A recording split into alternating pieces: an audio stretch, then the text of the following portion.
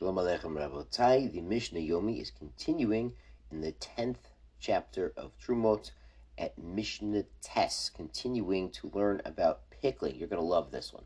Chogovim Tmeim, non-kosher grasshoppers, shenichbeshu, that got pickled together. They stuck them in liquid together, im chogovim taharim, with the kosher grasshoppers. Yes, there is such thing. The Torah talks about them. And while most people do not have a Masorah to eat grasshoppers, I do think that the Yemenites and some of the Moroccans still consume the kosher grasshoppers. Of course, as we learned in Yevamos, they also still do Yibum when appropriate. And, see Yevamos for more details. Good, so the grasshoppers together. Lo paslu et tsirum.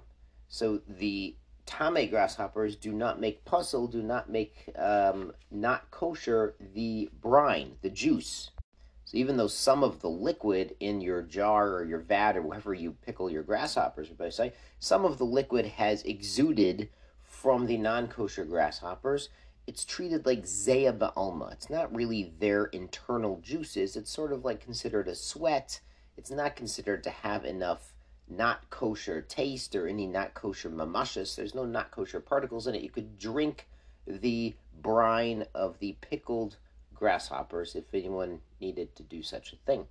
Mishnah continues, Heid Rabbi Tzodok. Rabbi Tzodok testified. Means he went to the Bezdin in Yavne. He told them, the Masorah, al tzir chagavim tameim, that brine that came out of non-kosher grasshoppers is tahor. Even if it was all non-kosher grasshoppers in the vat, it's not considered to have any non-kosher taste from grasshoppers. Apparently, they're not very liquidy or not very taste comes out. I'm not an expert in pickling grasshoppers, but Rabbi Tzadok had the Masorah, so he's matir.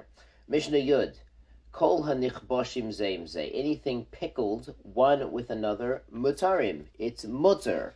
So again, we're talking about truma, really. Back to truma, again, Mishnah Zayin. So you pickle two items together, typically mutter, eila ima chosit, but not the chosit. Chosit is spicy things.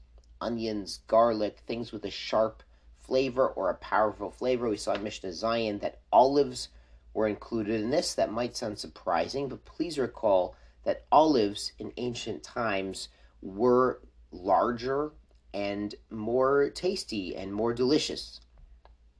This is why a kazayit, Rabotai, the measurement of kazayit, is pretty generous. We're talking about like 28, 29 grams, depending on your posek. That's a very large zayit. But Lamaisa, their zayit was very large and very juicy and very tasty.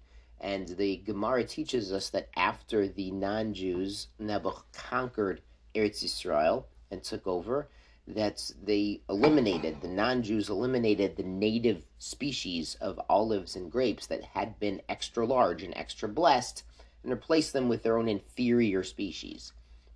So we are yearning, God willing, we're yearning in these 3 weeks that Hashem should not only restore the temple, but should restore the flora and fauna that had originally been blessing us in Eretz Yisrael, so we can enjoy bringing our bikurim of very giant and tasty olives and grapes v'chulu to the temple as our bikurim, God willing, b'mheira v'yamenu, amen.